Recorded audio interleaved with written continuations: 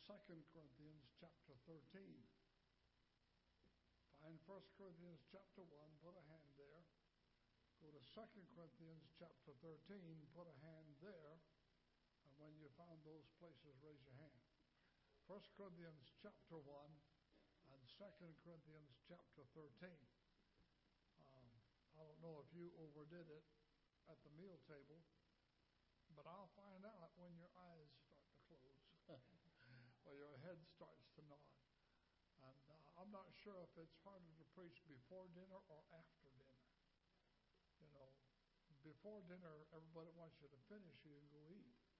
After dinner, they don't care about anything. It's bye-bye world. Anyway, you ladies always outdo yourself. Thank you so much for that great food. 1 Corinthians chapter 1. Stand with me, please, if you're able to, in reverence to the public reading of God's Word. 1 Corinthians chapter 1, verse 1. Paul introduces both epistles, and he says, Paul, called to be an apostle of Jesus Christ through the will of God, and Sosthenes, our brother. Now, don't ask me what in the world that mother was thinking when she named that poor kid Sosthenes.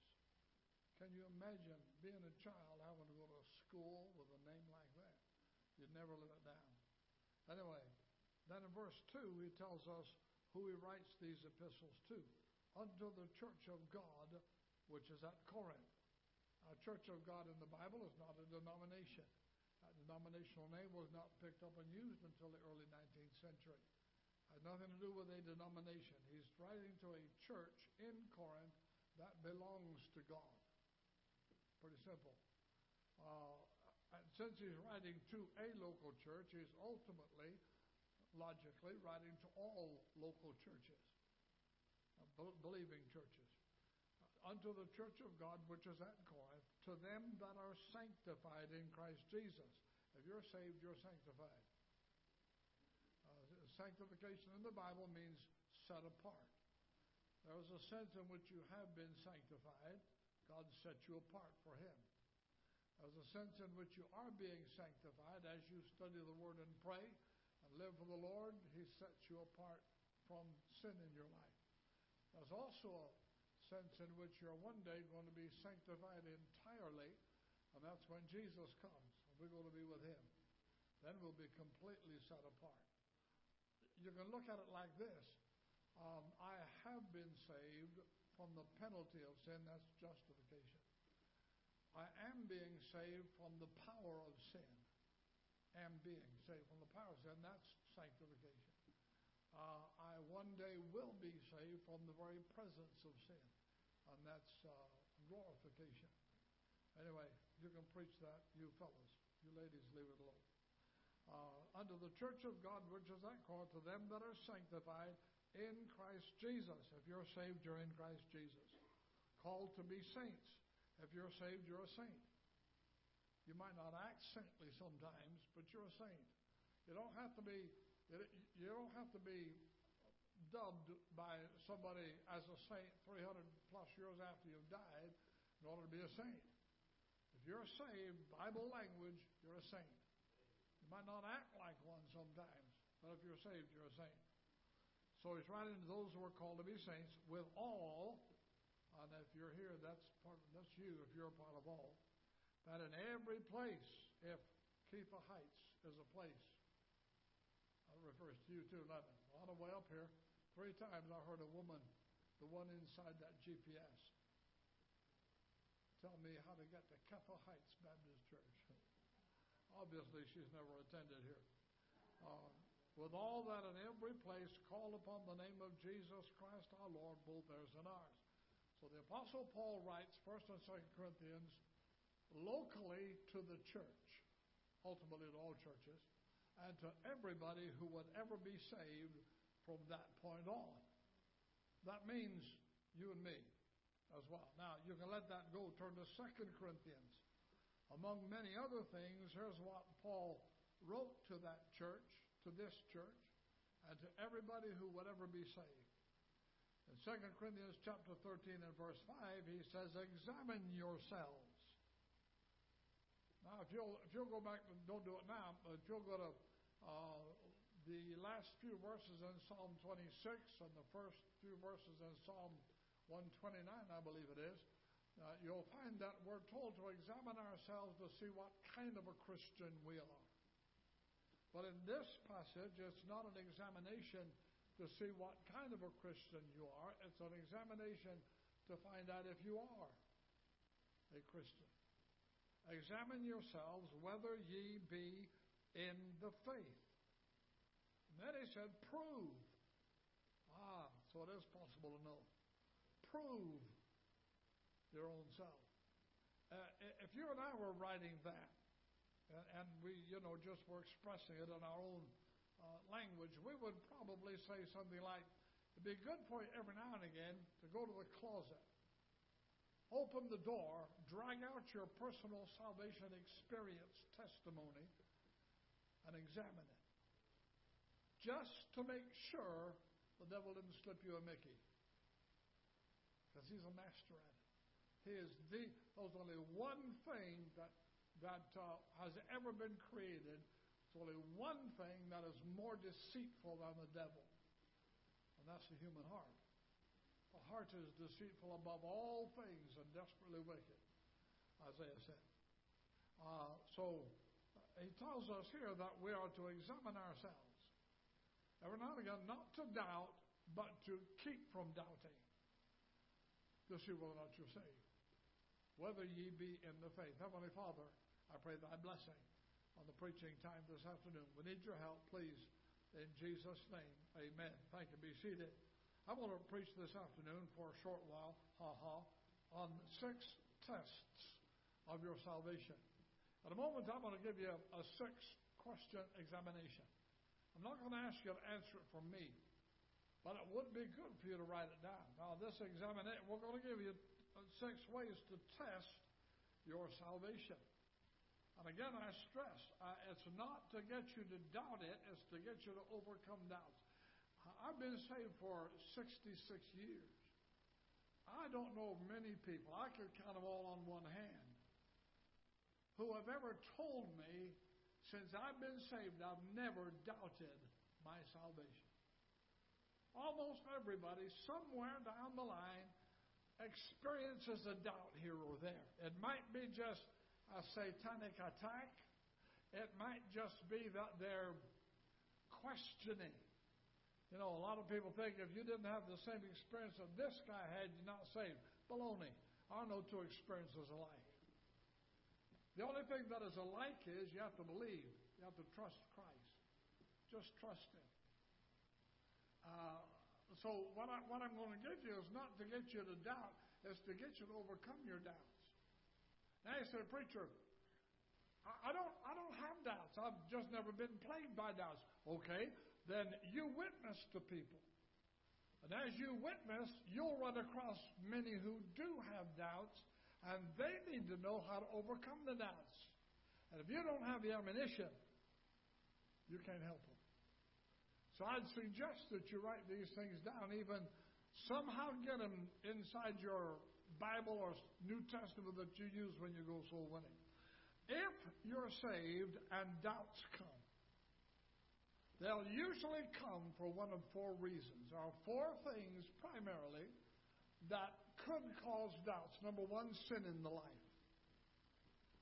If you harbor known sin in your heart and life, you're going to have doubts. You know it's there, you refuse to deal with it, you're going to have doubts. It'll weaken the spiritual side of you. You're going to have doubts. Isaiah 59, 1 and 2, I quoted it this morning. Behold, the Lord's hand is not shortened that it cannot save, and ear is not heavy that it cannot hear, but your iniquities have separated between you and your God, and your sins have hid His face from you that He will not hear. Listen to me carefully. If you cannot get your prayers heard and answered, you're going to have doubts.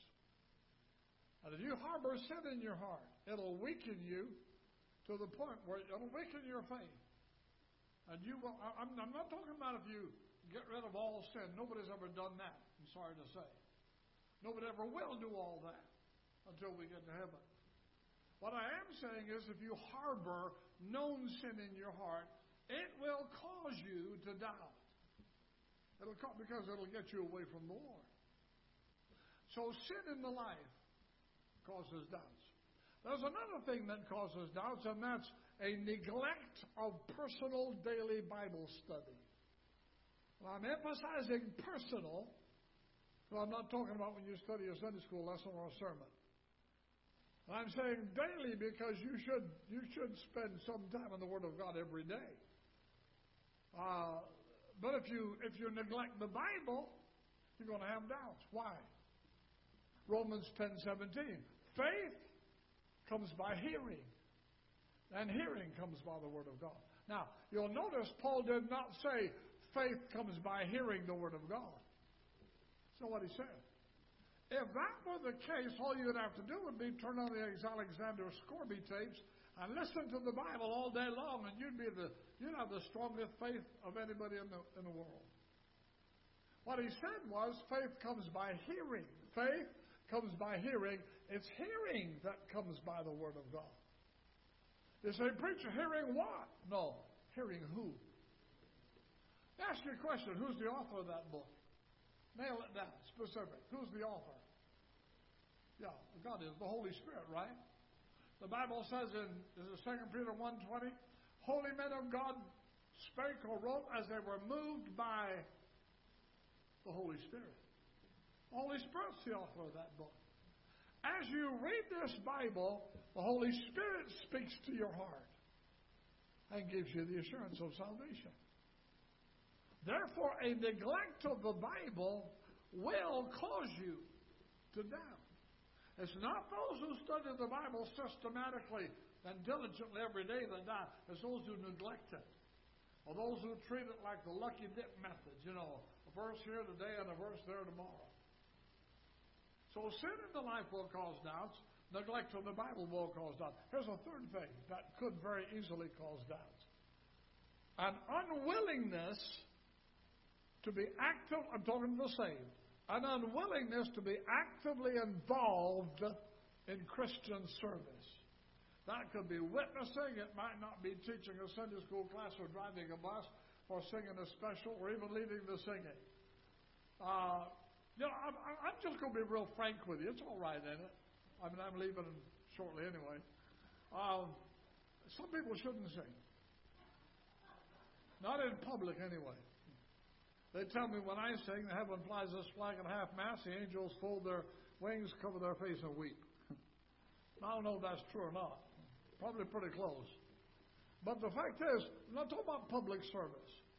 If as a Christian, you're not willing to actively serve the Lord in whatever capacity you're able to,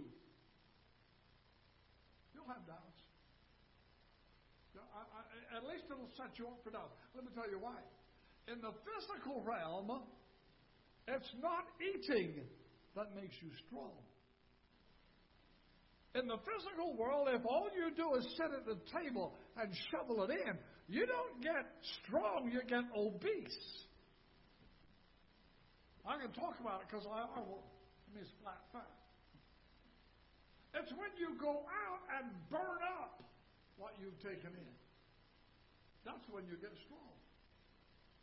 I mean, have you ever heard these health gurus say, no pain, no gain? The same is true in the Christian experience. That is in Christian service. And by the way, I'm just going to add this. It's all right, I suppose. I'm 76. I'm going to be 77 in November. I can still stand in front of the mirror and flex my muscle. I still got one. Now it's on this side now. And it wobbles a lot more than it used to. But it's still there somewhere. Now, the truth of the matter is, if in the Christian life, if all you do is sit here in the pew, take it in,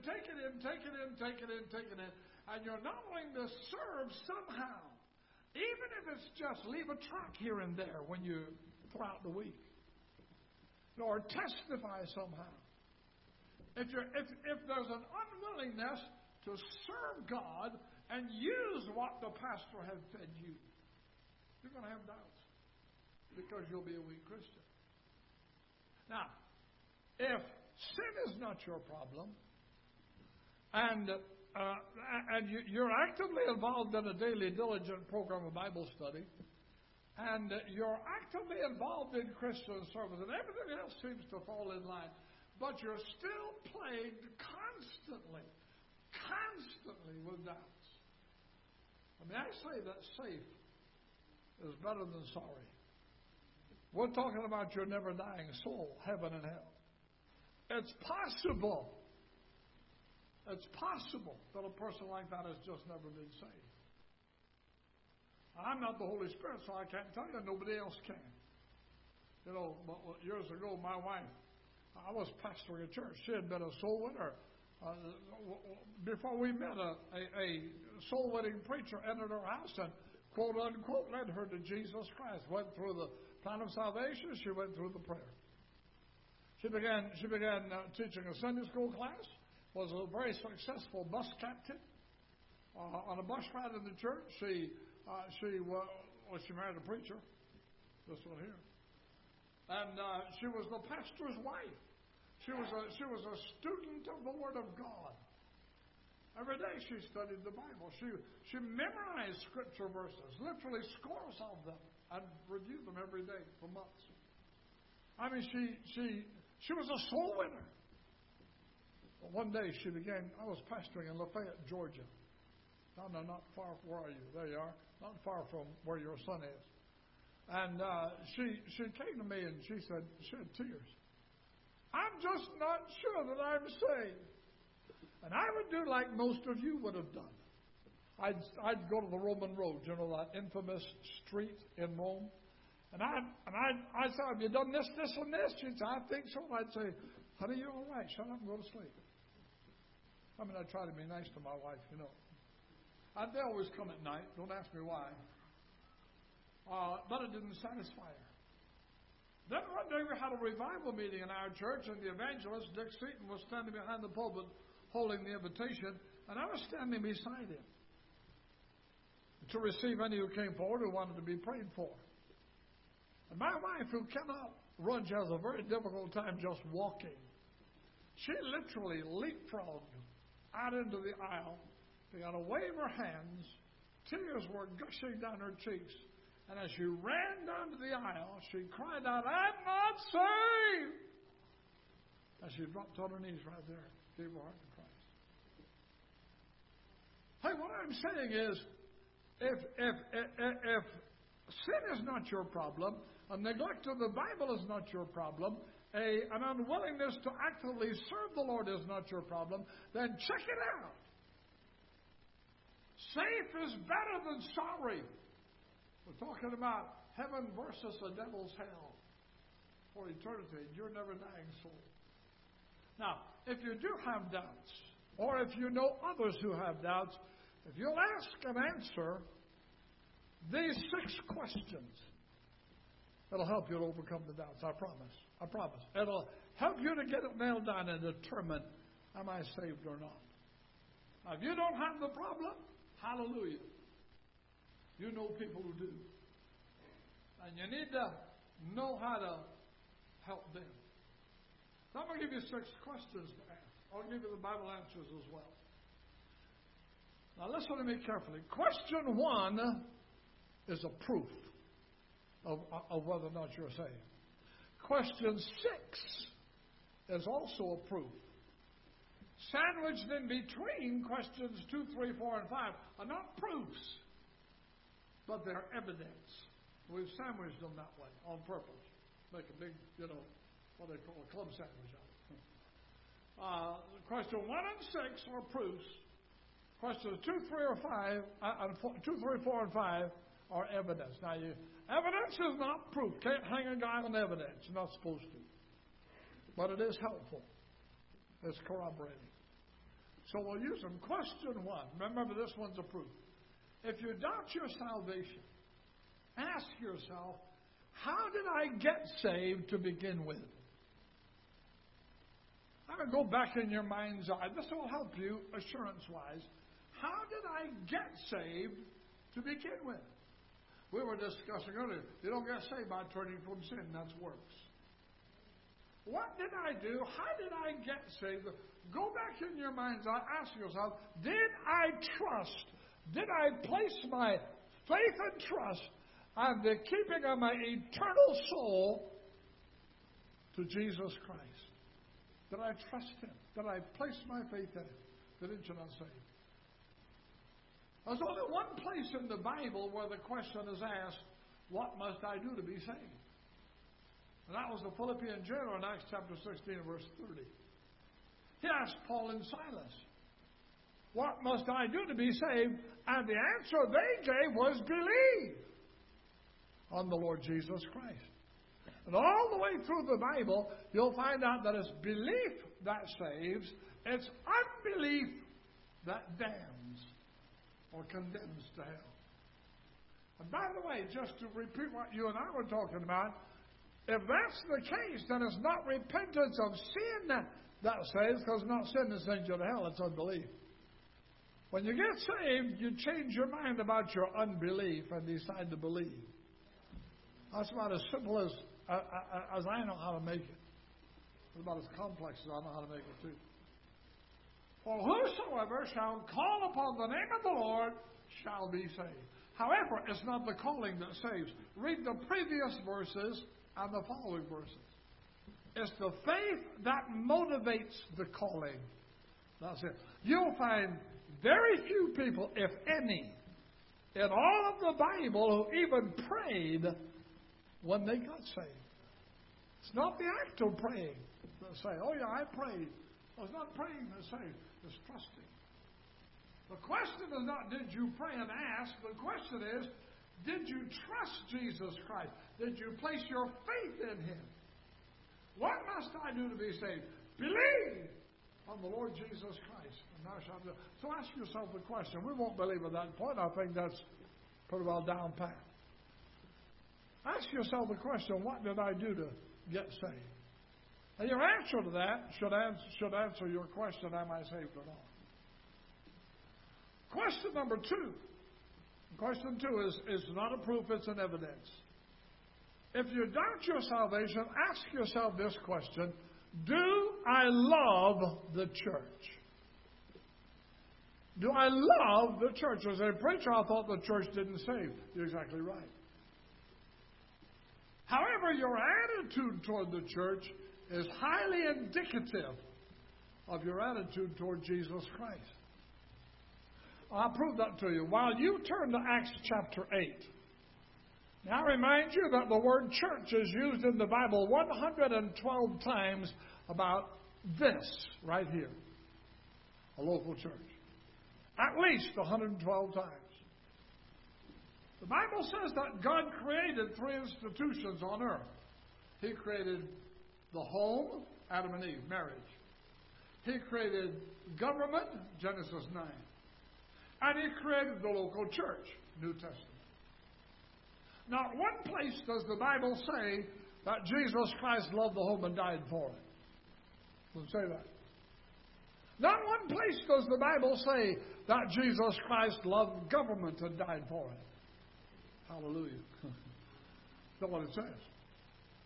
However, in Ephesians 5, verses 25 and 26, it says, husbands, love your wives, even as Christ also loved the church and gave Himself for it. Hey, if Jesus loved it enough to die for it, I should love it enough to live for it, don't you think? Hebrews 10:25, not forsaking the assembling of yourselves together. That word assembly is ecclesia, same word translated church 112 times in the Bible. Now, I ask you to turn to Acts chapter 8. And Saul of Tarsus is introduced to us in Acts chapter 7 at the stoning of Stephen. To be real frank with you, they didn't stone Stephen to death, they just rocked him to sleep. One laugh. That's not bad out of a crowd this size. In Acts chapter 8, the Bible says Saul was consenting unto his death, giving permission. Saul, member of the Sanhedrin, would give permission for them to execute Stephen. And at that time, there was great persecution against, what are the next 2 words, class? The church. Who did Saul persecute? The church, all right? Drop down to verse 3. As for Saul, he made havoc. That word means to tear apart like a wild beast with his prey. Saul made havoc of what? The church, yeah. So who did Saul persecute? The church. Do you realize Saul never persecuted Jesus? They never met. You can't persecute somebody you've never met. But look down in chapter 9 of Acts. Saul is on his way from Jerusalem to Damascus to persecute believers, arrest them, imprison them. And the Bible says a great light shined out of heaven that outshined the Palestinian sun, knocked him off his donkey on the Damascus turnpike. And verse 4 it says, he, Saul, fell to the earth. And I heard a voice saying to him, this is Jesus Christ, by the way, Saul, Saul, why persecutest thou the church? Is that what he said? No. He said, why persecutest thou me? Look at the next verse. He said, who art thou, Lord? And the Lord said, I am Jesus, whom thou persecutest. But wait a minute. Saul hadn't persecuted Jesus. Saul had persecuted the church. Why did Jesus say to Saul, who had persecuted the church, why have you persecuted me? Why do you say that? Because your attitude toward the church, Jesus takes personally. So, do I love the church is not a proof of your salvation, but it's pretty good evidence. I'm going to confess a sin to you. You don't mind, do you? I'm going to confess to you. I'm worried. I'm sorry, but I'm worried. I'm worried stiff. But this crowd says, I'm saved. I'm saved. I know I'm saved. I'm going to heaven. But you look for them on Sunday morning. The FBI couldn't find them. Something wrong with that. Something definitely wrong with the person who says, I love Jesus Christ, I'm saved, but their attitude toward the church is they can take it or leave it.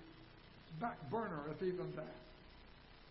Sort of like the guy who said, oh, preacher, my beer, I can take it or leave it. The problem is they never leave it. They always take it. Well, what's your attitude toward the church? If you doubt your salvation, what's your attitude toward the church? That's not a proof, but it's an evidence. And it ought to help corroborate. Third question, also an evidence. Do I love the saved? Do I love other Christians? Oh, you say, preacher, I thought the church is the saved. Well, in a very strong sense, that's true. The church is not the building. The church is not the property. The church is not what's written on the sign out front. The church is the people. The people. However, when we talk about the church corporate, we're talking about the people. When we talk about the saints individually, we're talking about individual believers. So go beyond, do I love the church, and ask yourself, do I love the saved? Not do I tolerate them. Not do I put up with them. Do I love the saved? Listen to John chapter 13. You might want to turn there. In John 13, verse 34 and 35. Jesus, speaking to his disciples, said, a new commandment I give unto you. Now, this is not new. That's not new in the sense that it's never been given. It had been given many times. It's not new in the sense they'd never heard it. They'd heard it many times. It's new in the sense that they've never obeyed it before. So Jesus says, a new commandment I give unto you, and here it is, that you love, by the way, that's the word agape, with a God divine love. That you love one another. And I'm talking about loving the unsaved. That you love one another, you're talking about the saved. I'm commanding you to love. It didn't say tolerate. It didn't say put up with. It didn't just, he said love them. That you love one another. How much, Jesus, do we have to love one another? As I've loved you. Oh boy. Pretty tall order, huh? But keep in mind, God never gives commandments without enablements. God never gives the command, but what He also gives the ability to carry out that command. And then He said, by this, not by how often you go to church, not by, in this passage, not by how big a King James Bible do you carry, not by, He said, by this, by your love for one another, shall all men know that you're mine. I told you this morning, I've preached all over this country over the years. And I have. And I will guarantee you what I'm talking about our churches, independent, fundamental, temperamental Baptist churches, need more than anything else in the world is an old-fashioned baptism of Holy Ghost love for one another. Now, I don't mean the kind that hugs your neck on Sunday and then stabs you in the back on Monday either. Nor am I talking about the kind that says, God bless you, brother. I'll pray for you in your need when you got something back here to lead you to. By this shall all men know that you're my disciples. You know, we go out soul winning. We can knock on doors. And we tell people how to be saved. In essence, we don't use these words, but in essence what we tell them is, we are followers of Jesus Christ. We're His disciples. We would like for you to be one. And we tell them how to be saved. However, there's another group goes out and does the same thing. They don't believe anything you believe. They deny the existence of heaven. They deny the existence of hell. They deny the efficacy of the blood of Christ to save. They don't believe anything that you believe. But they walk up and down the street. They dress nice like you do. And they hand out these little watchtower to wake tracts. And they say pretty much the same thing. They don't use the same word. No, they say the same thing. We are followers of Jesus Christ. We're His disciples. We'd like for you to be one. Well, I have a question. They don't believe anything like you believe. How are we supposed to know who's telling the truth? Well, you and I know by what saith the Lord. But how's that guy on the inside of the door supposed to know? Just yesterday you knocked on their door. Today they knock on their door, say the same thing. How's he supposed to know? Which one's telling the truth? What did Jesus say? By this, by your magnanimous, selfless, others-centered love for one another, should all men know that you are the true disciples of Jesus Christ. Now, that's not a proof of salvation, but it's got to be a pretty good evidence. Do I have love for one another? Question number 4, also an evidence, not a proof. Do I love the lost? Do I love the unsaved? Do you know that everybody in the Bible, especially as it clear in the New Testament, whoever got saved, immediately demonstrated a concern to reach someone else for Jesus Christ.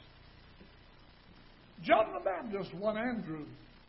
Andrew immediately went to his brother and said, "Hey, Pete, come on, boy. We found the Messiah."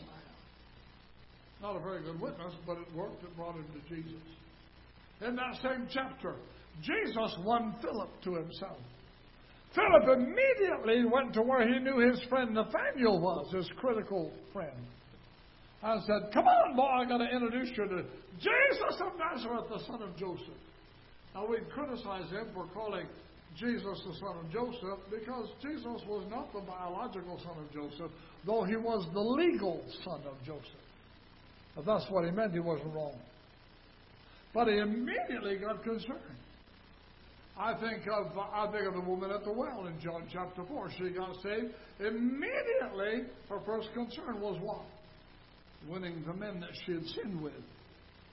Half the men in that town got saved because of her testimony. The other half, she couldn't win. She brought them to a soul winner who could, named Jesus. All the way through the Bible. Matthew, the tax collector. You didn't know tax collectors get saved, did you? Matthew got saved, and he immediately held a big dinner. It looks as though he was a little timid about telling them himself. So he held a big dinner, had all of his IRS cronies there. And Jesus. And he got Jesus to tell them how he got saved. Hey, if you're a little embarrassed, if you're a little, I tell people this. If you're timid, and it's perfectly all right, don't be intimidated by your timidity. Well, don't let people go to hell because you're timid. If you're, I think I've told you this before. Well, I did to this Saturday men's and dance a couple of years ago. If you're timid, I'll tell you what to do. But you really want to please the Lord about soul winning, witnessing. Get you some gospel tracts. You got an inside pocket on your coat. That's what it's for. Hide them. Hide them in that pocket. Don't get a big bulk. They'll know. Hide them. Go down to Walmart. If you go at night, hardly anybody there. I don't even know Walmart's open at night anymore. But walk up and down the aisles like you're shopping. I mean, if you're timid, walk up and down the aisles like you're shopping.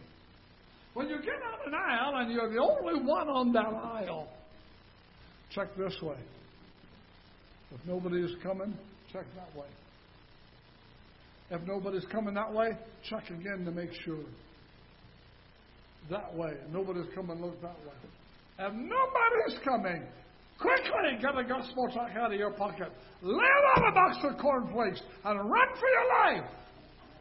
Or if anybody finds out, hey, that's better than nothing, isn't it? At least somebody's going to get the gospel. It's all right to be timid. Just don't let the world go to hell because you're timid. Philip was timid. Every time you find Philip after John chapter 1, he's bringing somebody to Jesus, but he always has to go to Andrew to get his help. I'm saying everybody in the Bible who ever got saved immediately got concerned about others. I'm worried. I'm really worried. Oh, you got any pills for this? I'm worried. This crowd says, I'm saved, I'm going to heaven. But it's been years since you've given a soul a gospel tract. Or even invited them, tried to get them to come to church with you so they could hear the gospel. Or told them that you got saved. What kind of Christianity is that? If a faith is not worth sharing, it's not worth having. Well, that just smoke and pipe it. That's amen. Sign language. Where are you? Well, no, sign language. Amen. ASL. Andrew's sign language. Now, that's not a proof, but it's a pretty good evidence. All right, go down to the next question. Also an evidence, not a proof, an evidence. If you doubt your salvation, ask yourself, do I hate sin? Not do I tolerate it. Not do I, do I gravitate? Do I hate it? Do I have the same passionate hatred for sin that God has? Here's scripture for you. Psalm 97, verse 10. Ye that love the Lord, the command is hate evil. That's not an option. If you love the Lord, you are commanded to hate evil. Hebrews 1:9. Thou hast loved righteousness and hated iniquity. Therefore God, even thy God, hath anointed thee with the oil of gladness above thy fellows. How about Proverbs chapter 8 and verse 13? The fear of the Lord is to hate evil. There's no such thing as fearing God if you don't hate evil. There's no such thing as a good police officer who doesn't hate lawlessness. There's no such thing as a good medical professional who doesn't hate sickness. There's no such thing as a good teacher or educator who doesn't hate ignorance. There's no such thing as a good Christian who doesn't hate what Jesus hates. Now, I said those are evidences. Do I love the church? Do I love the saints? Do I love the lost? Do I hate sin? And they'll corroborate. They'll help. Proof number one was, how did I get saved to begin with? And proof number two, which is question number 6, when I sin, does God chasten me? Now listen to me carefully. When you sin according to the Bible, God doesn't chasten you immediately. He usually waits to see if you'll bring yourself back before He chastens. 1 Corinthians, I believe it's 11, 31 and 32. Says, if we would judge ourselves, God won't have to do it. However, if after a period you can sin continually, perpetually, and get by with it, you're not saved. I can prove that to you. Thank you for asking. Turn to Hebrews chapter 12. In Hebrews chapter 12, beginning with verse 5, that classic passage, lengthy passage on Christian chastening. Hebrews 12:5. Ye have forgotten the exhortation which speaketh unto you as unto children. And here it is. My son, despise not thou the chastening of the Lord, nor faint when thou art rebuked of him. Now listen to verse 6. For whom the Lord loveth, he chasteneth, and scourgeth. You know what that word means? You know what a scourge is? That's the Roman canine tails that Jesus and Paul both got. Every son, he scourgeth every son whom he receiveth. If ye endure chastening, I'm glad it didn't say enjoy it. If ye endure chastening, God deals with you as with sons. For what son is he whom the Father chasteneth not? Listen to verse 8. But if ye be without chastisement, while all are partakers, then are ye, and the Bible word is bastards, and not sons. And that's not a cuss word. It's an old English word that means you're an orphan. You don't have any parents. It means you're illegitimate. Wait a minute. There's absolute positive biblical proof that if you can persist and continue in sin and God doesn't spank you, you're not saved. I'm not saying, chase you sin and get chastened right away. If God chastened everybody immediately after they got saved, we'd all be walking around with crutches. We'd all be black and blue. But 1 Corinthians 11:31 and 32 says He gives you a chance to, reconcile yourself, judge yourself, and bring yourself back. But if you don't heed that judging, He said, I will chasten you. And He said, if you can sin persistently and get by with it, you're just not saved. Pretty simple, isn't it? Well, I have to ask you the question before we pray and plead. The question is, how'd you do on the test? I hope you wrote it down to help others, but if you take the test yourself, how would you fare? Question 1, how did you get saved to begin with? If you didn't come the Bible way, Jesus said, no man comes to the Father but by me.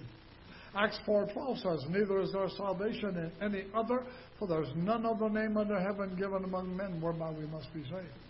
1 Peter 2:5, I believe it is, says this, there is one God and one mediator between God and men, the man Christ Jesus. If you're going to come to God, you have to come through Him, through the Son, the only mediator, the Savior. How'd you fare? How did I get saved to begin with? When I sin, persistently, when I continue in sin, does God take me to the woodshed? If it doesn't, you're lost. There's biblical proof. But then don't ignore the evidence. Do I love the church? Do I love the saints? Do I love the lost? Do I hate sin? Those are not proofs, but they're pretty good corroborating evidence. Let's stand together with heads bowed and eyes closed.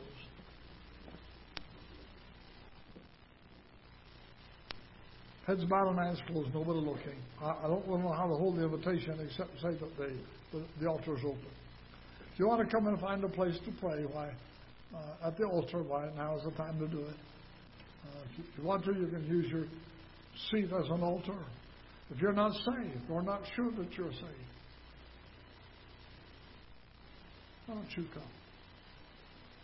Let us open the Bible. Take just a few minutes of your time to show you clearly from the Scripture how to be 100% sure that heaven is your home. You don't have to go through